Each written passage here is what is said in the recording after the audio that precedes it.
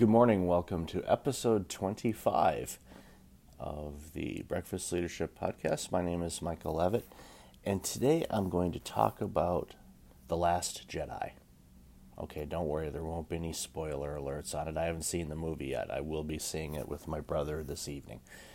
It is Thursday, December 14th, so I will be catching the late show to see this movie.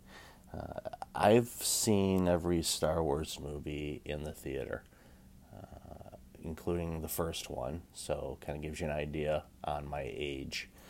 And other than the movie Pulp Fiction, there's never been a movie that has blown me away as much as Star Wars did, which is now kind of referred to as Episode 4, A New Hope. I knew nothing about this movie. Now, mind you, in 1977, I would have been 8 years old. So there wasn't internet. There wasn't a lot of press about this independent film that 20th Century Fox, risked everything on. And as we know now, it is a multi-billion-dollar entity on its own. I've been fortunate to be able to see this this series with my brother, who's 5 years younger than me. So he was, if I do the math, 3 years old when he saw this movie. And as much as I love the Star Wars genre, he immensely loves it. It's tenfold. It is a really part of his DNA, just as much as the Batman character is of my DNA. Star Wars is of his. I haven't watched many trailers about this latest movie. Pretty much I don't watch movie trailers, which I know kind of goes against the grain. I think everyone enjoys watching them. I like going into a movie not seeing anything about it and going in and actually watching it. I find it a better movie experience.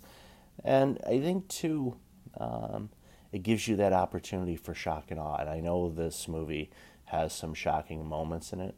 I don't know what they are, but I have a sense of what they could be.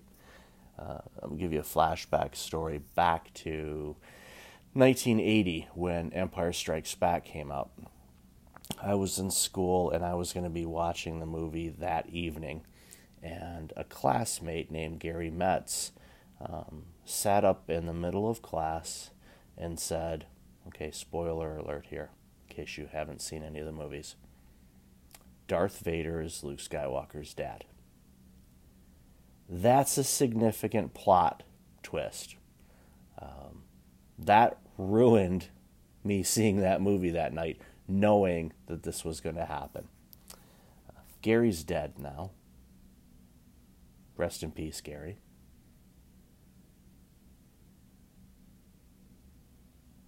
Okay. Unfortunately, Gary passed away from cancer. Seriously, it's sad that someone that is the same age as me is no longer here. But yeah, I wanted to kill him at that point. That was huge.